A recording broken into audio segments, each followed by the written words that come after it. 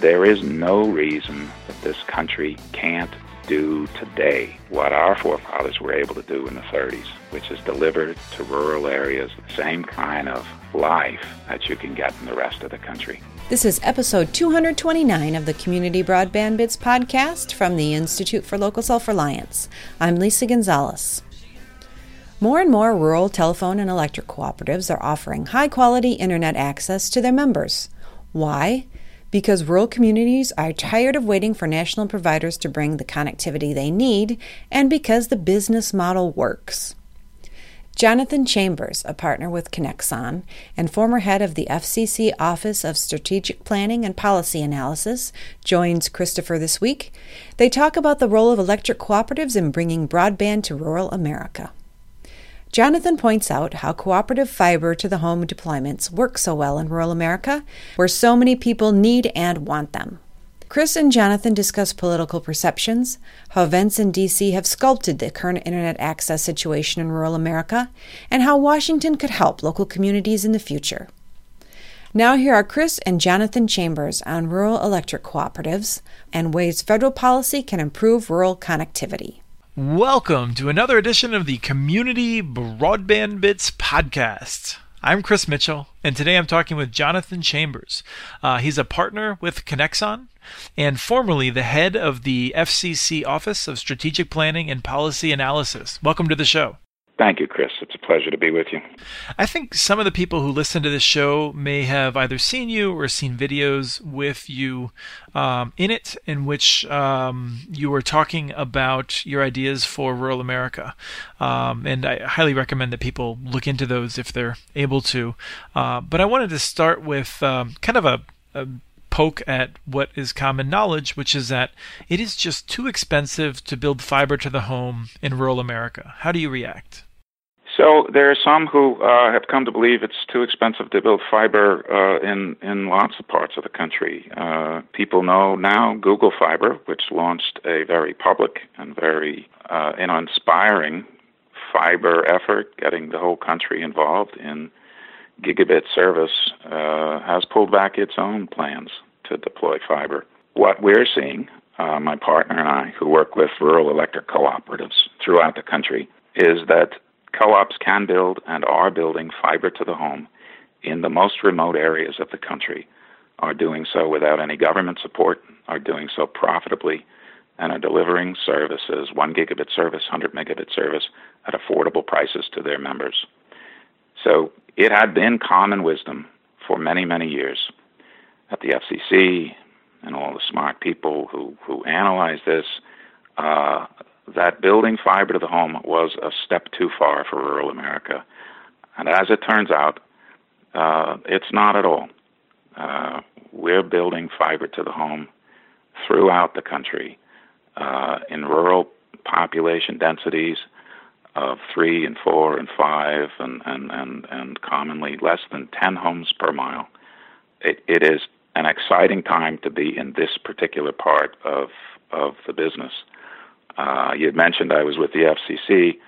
I was with the FCC for 4 years, but I'm now back doing what I really enjoy doing, which is working with companies that build networks.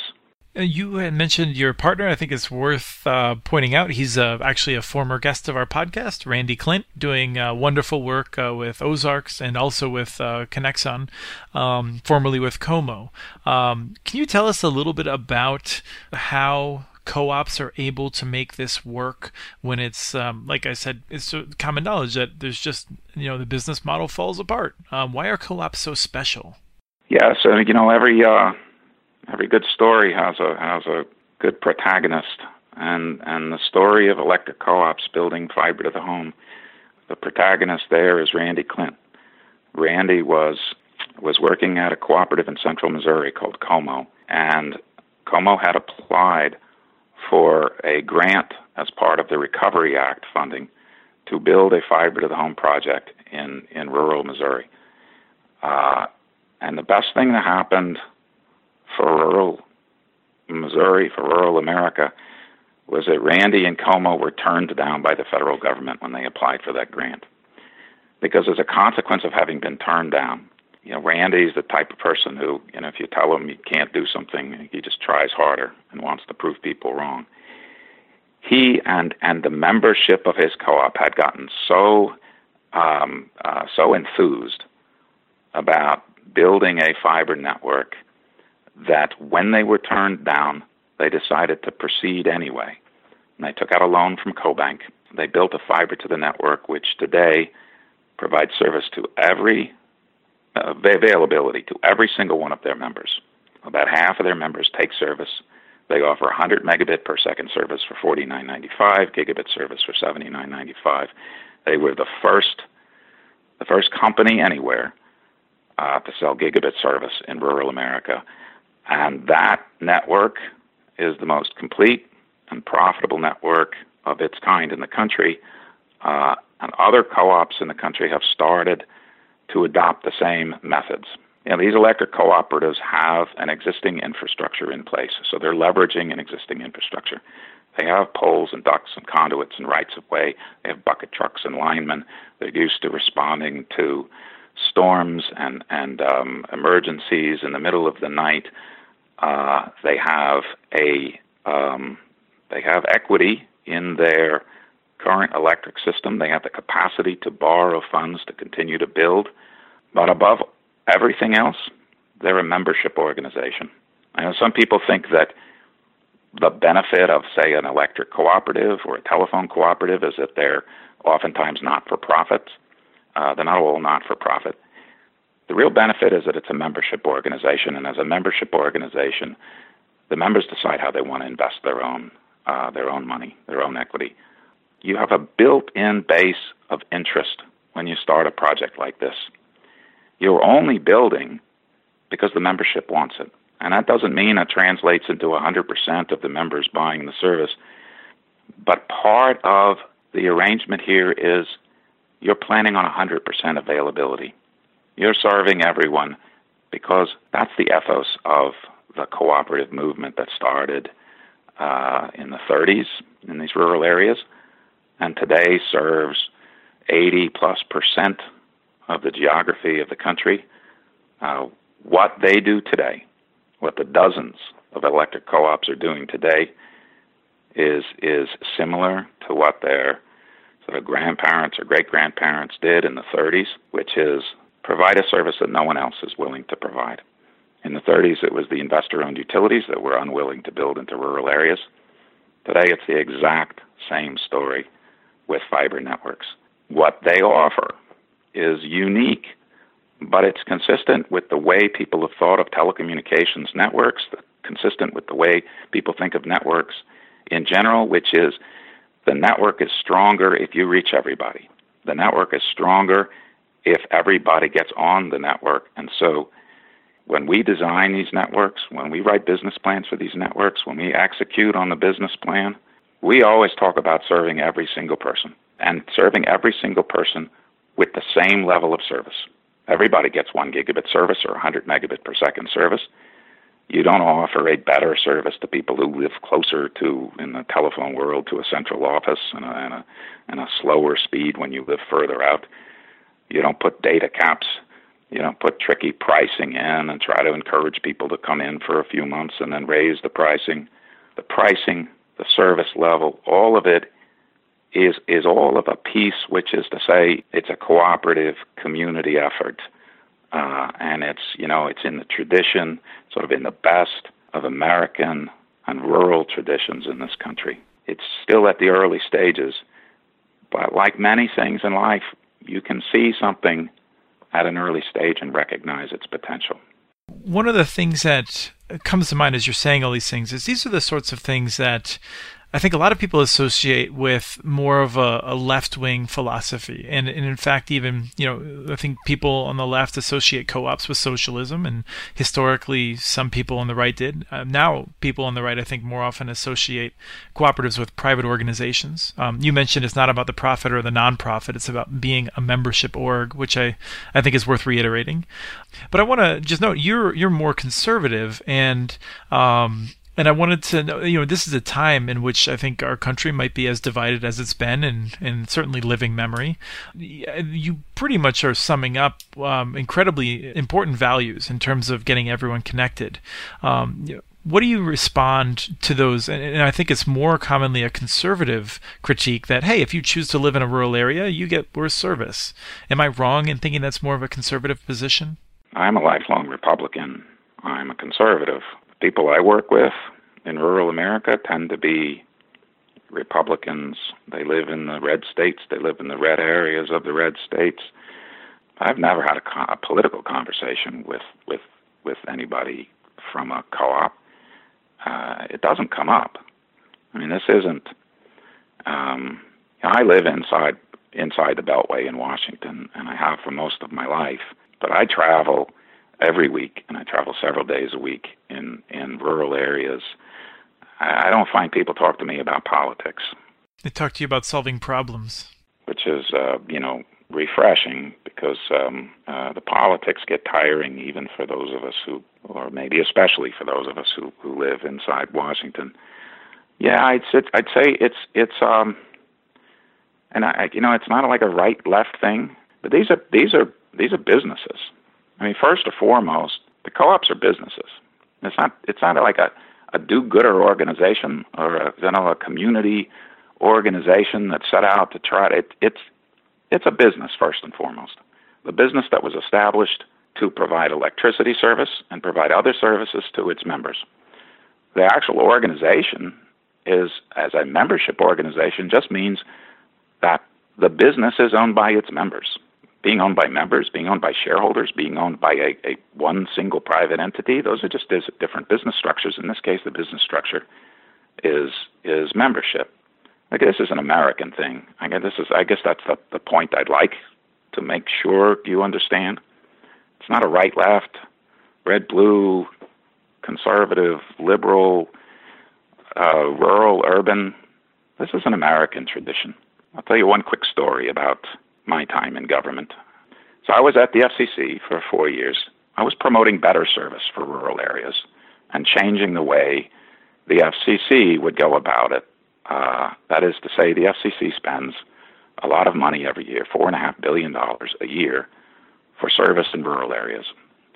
And the level of service the FCC had been advocating at the time that I'm talking about, they're advocating 4 megabit per second service, which is paltry and inadequate and substandard. And I became a very vocal critic of that level of service, of the expectation that that's all the government or the telephone companies or the internet service providers could provide in rural areas. I'm fond of a saying by Michael Gerson, who worked for President Bush years ago.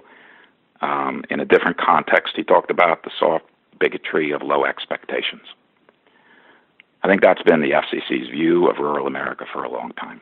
So at a time when the FCC had said in the National Broadband Plan that the goal was 100 megabits per second for 100 million households, what the FCC was saying explicitly was those 100 million households, well, that's not rural America. There's 116, 117 million households in the country. And it wasn't just that people like round numbers, so the FCC was saying, well, 100 megabits for 100 million households, and those are nice round numbers. The FCC followed up with that, saying what should be expected in rural America, and what they were expecting was 4 megabits per second at the same time. They were expecting 100 megabits per second elsewhere.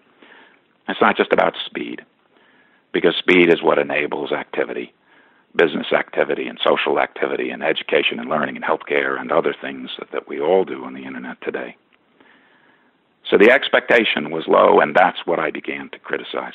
And I was stopped in a hallway one day by somebody, a lobbyist for one of the large telephone companies, who said to me, "What do you think you're doing?"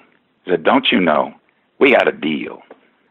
And what this lobbyist meant was, in the previous administration, before I had been there. When you say previous, was that under Janikowski before you were there, or was that the previous like under the Bush administration? I was hired by Julius Genachowski, but it was the deal that was set in 2010, 2011 was right. The deal that this person was referring to. Right. So for people who weren't aware, that was the Obama administration. It was the previous FCC administrator, or I'm sorry, chairman. Yes, that's right. That's right. The deal this person was referring to is a deal that in rural areas, the large telephone companies would continue to get billions of dollars a year in public support and would have to offer only 4 megabits per second speed. That was the deal. I have been a critic of the FCC for a long time, including when I was there. My criticism isn't that I am against government. I've worked in government. It shouldn't be viewed as sort of a personal attack that I don't like certain people, or it's that I think there are the FCC has at times over the years been interested in deal making. There have been chairmen over the years who have enjoyed merger reviews because it's allowed them to cut a deal. Regulatory policy, rule makings, merger review, other things in which the FCC has, in a sense, cut a deal for the American people, but it's deal making. I've long been opposed to sort of the regulator as deal maker. And, I tell you something that I've learned from my rabbi, which is the difference between a contract and a covenant. For a lawyer, a contract is when both parties have given consideration, that is, both parties give something and get something in return. It's oftentimes a zero-sum game. A covenant is never a zero-sum game. A covenant is something which binds people together and rises and lifts all people up. What the co-ops I work with understand is this notion of covenant. Again, it's not a right or left notion. It's an American notion. It's an historic notion. We have a covenant in this country. A covenant can be thought of in 3 words: we the people. The people I work with, the rural electric co-ops, they understand covenant. They understand that they're formed of their members, by their members, for their members, to better the lives of their members. And in the case of internet service, which is the economic issue of the day for rural America, they understand that if they don't stand up, their communities will be the worse off. So all across America, rural electric co-ops are standing up. They're investing their own money. They're investing their members' money. They're borrowing money in order to build world-class internet systems because they understand what it meant in the 30s, and they understand that's what it'll mean for the kids, their grandkids, the future of their communities. A key question in my mind is to what extent the federal government is helping these co-ops and to what extent it might be hindering the co-ops. Let's start with hindering because we've kind of been on that theme a little bit. Are there things the federal government is doing that's making life harder for the co-ops to get this done? The federal government has just simply not helped. It has the potential to help. There are some states in which co-ops have not been permitted to offer internet services, but I think structurally we're finding a way to offer service throughout the country. I wouldn't say the federal government that hasn't hindered, other than out of benign neglect. I'd say the greatest hindrance that the FCC or the federal government, the greatest hindrance has been this low expectation, this notion that poor service is good enough for some parts of the country or some people in the country. This notion that satellite service or fixed wireless service, things that are not subscribed to in great numbers or by whole communities anywhere in the country, but that somehow ought to be a good enough level of service for rural America. And then along the way, this isn't it isn't a hindrance so much as it's been a mistake. The FCC, and again, all the sort of smart people it's hired over the years to look at these issues, have made a fundamental mistake in how they evaluated the cost of building networks in rural areas. The FCC has looked at and spent a lot of time and money and energy developing a cost model which attempted to define with great precision, down to the penny and the tenth of a penny, what it would cost to provide fiber to the home service to every part of the country. And that cost model is the basis upon which the FCC has spent and has committed tens of billions of dollars, over $30 billion in just the last year alone, committed by the FCC. And that cost model is simply inaccurate. It simply does not capture lots of aspects of building a network which already exists. That is, if you have existing infrastructure in place, if you can leverage infrastructure, if your cost of building is less than the model assumes it to be, all of that has led to an over expenditure, that is an allocation of resources to places it need not go, and not spending money in areas that it does need to go, and not spending money on the types of services that can and will be built. As I mentioned before, the co-ops I work with are building without any federal money. That's not to say that money doesn't help. Money can always help. But where money really helps is in the most remote areas of the country, in areas where there are just 2 or 3 or 5 homes per mile. And as odd as this will sound to anybody listening in, the FCC made a decision several years ago not to give any money to those areas because the FCC considered it too expensive. That's the very area that needs money. Well, at the same time, the FCC has given tens of billions of dollars to areas where it need not give any money. So there's been this misallocation of resource. We can get fiber to the home to every home today that has an electric line. That's not just a pipe dream. It's happening.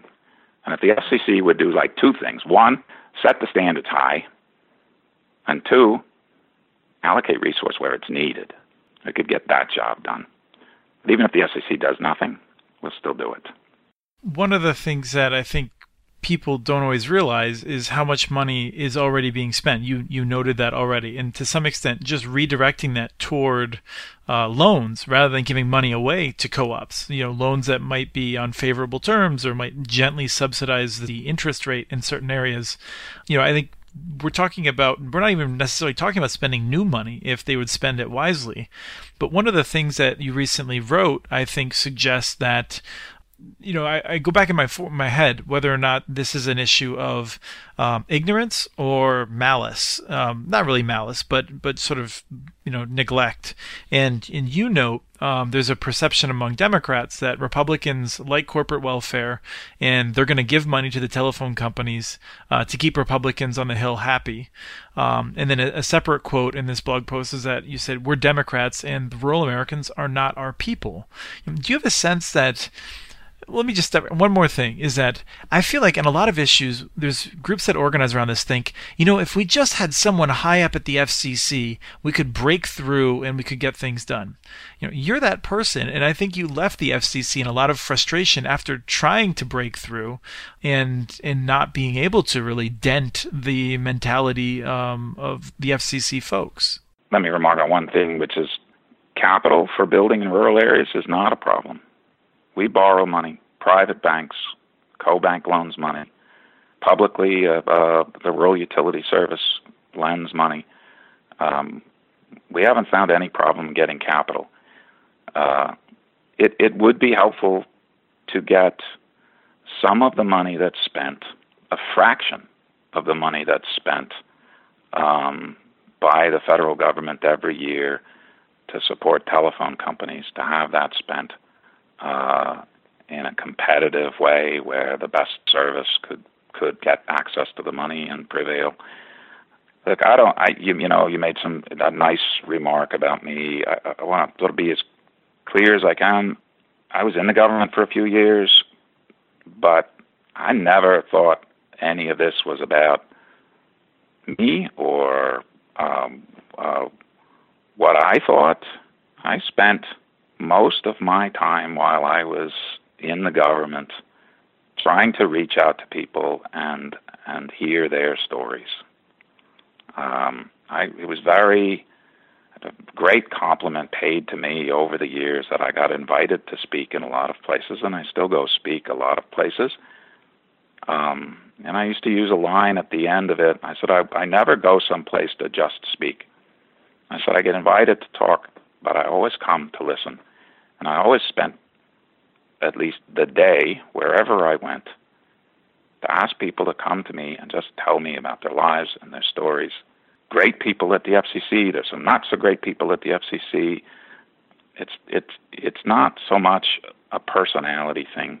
It's natural in federal government that people sit in these offices and they get visited by lobbyists, and they get praised for what they do, and they get complimented for their views, and it's a very insular world. I used to say to people, just get out of Washington. Go out and spend as much time as you can in areas where you're talking to people where your policies are affecting those people. You know, when I talk to co-ops, co-op boards, and others, I always say, look, I got to have one rule of thumb, which is you put the members' interest first. You put the members' interest first, and everything else follows. And as corny as that sounds, and as sanctimonious maybe as it sounds, I viewed that as my role at the FCC. That is, when I've been in government, it was a privilege. I viewed as my job, my boss, the people of the country, the people of the United States of America. That's who I worked for. I didn't work for any particular chairman. I didn't work for an institution. I didn't work for a bureaucracy. I worked for the people. I still do. The people I work for now are members of rural electric co-ops. I get a charge out of working with people where you have a chance to affect their lives. And as much as, you know, people have joked with me about how, I think broadband, like broadband's the answer to everything.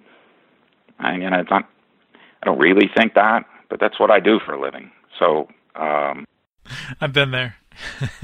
I walked into a colleague's office one day at the FCC, and I said something like 500,000 of our fellow Americans, kids, families, veterans, are going to sleep on the streets tonight, and it's cold out there.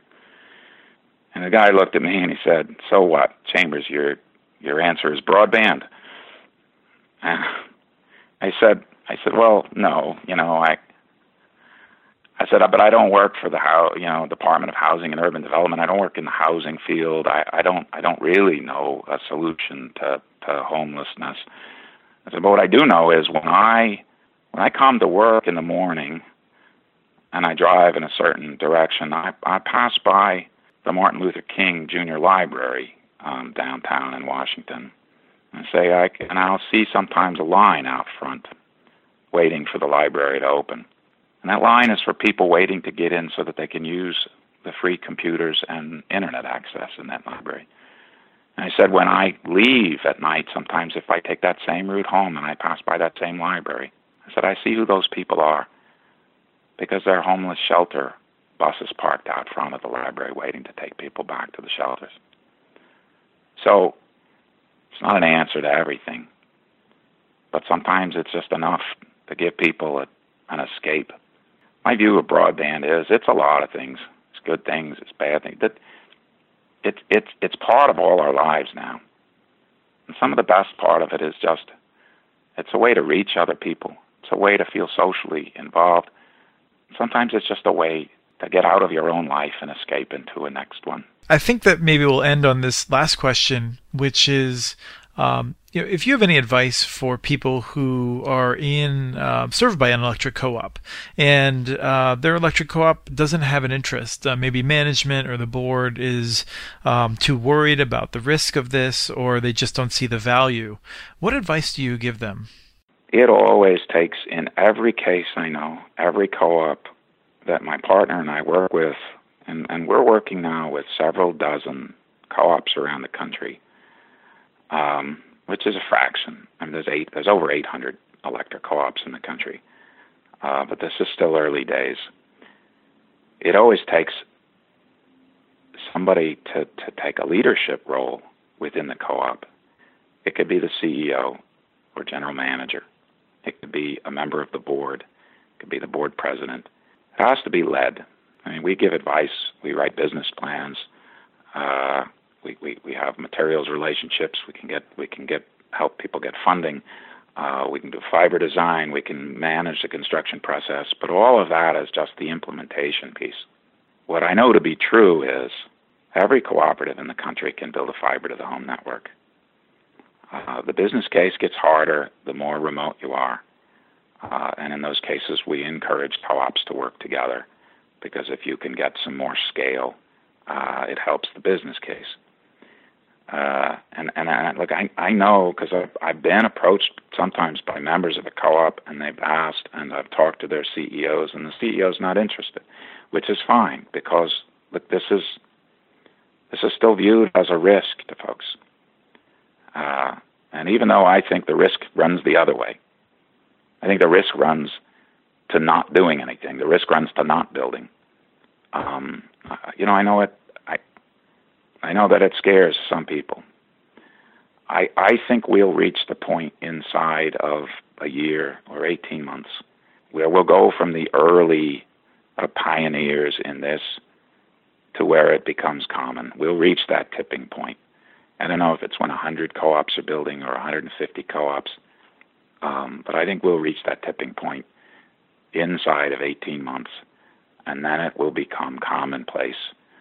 And nobody will even wonder within a few years about it. And it will be like the expectation that you can get electricity. You can get fiber, and people shouldn't settle for something less than the same kind of service you get, same kind of service I have in my home, which is fiber into my home, delivered by Verizon, and it's great. And there is no reason that this country can't do today what our forefathers were able to do in the 30s, which is deliver to rural areas the same kind of economic opportunity, same kind of education opportunity, same kind of life that you can get in the rest of the country.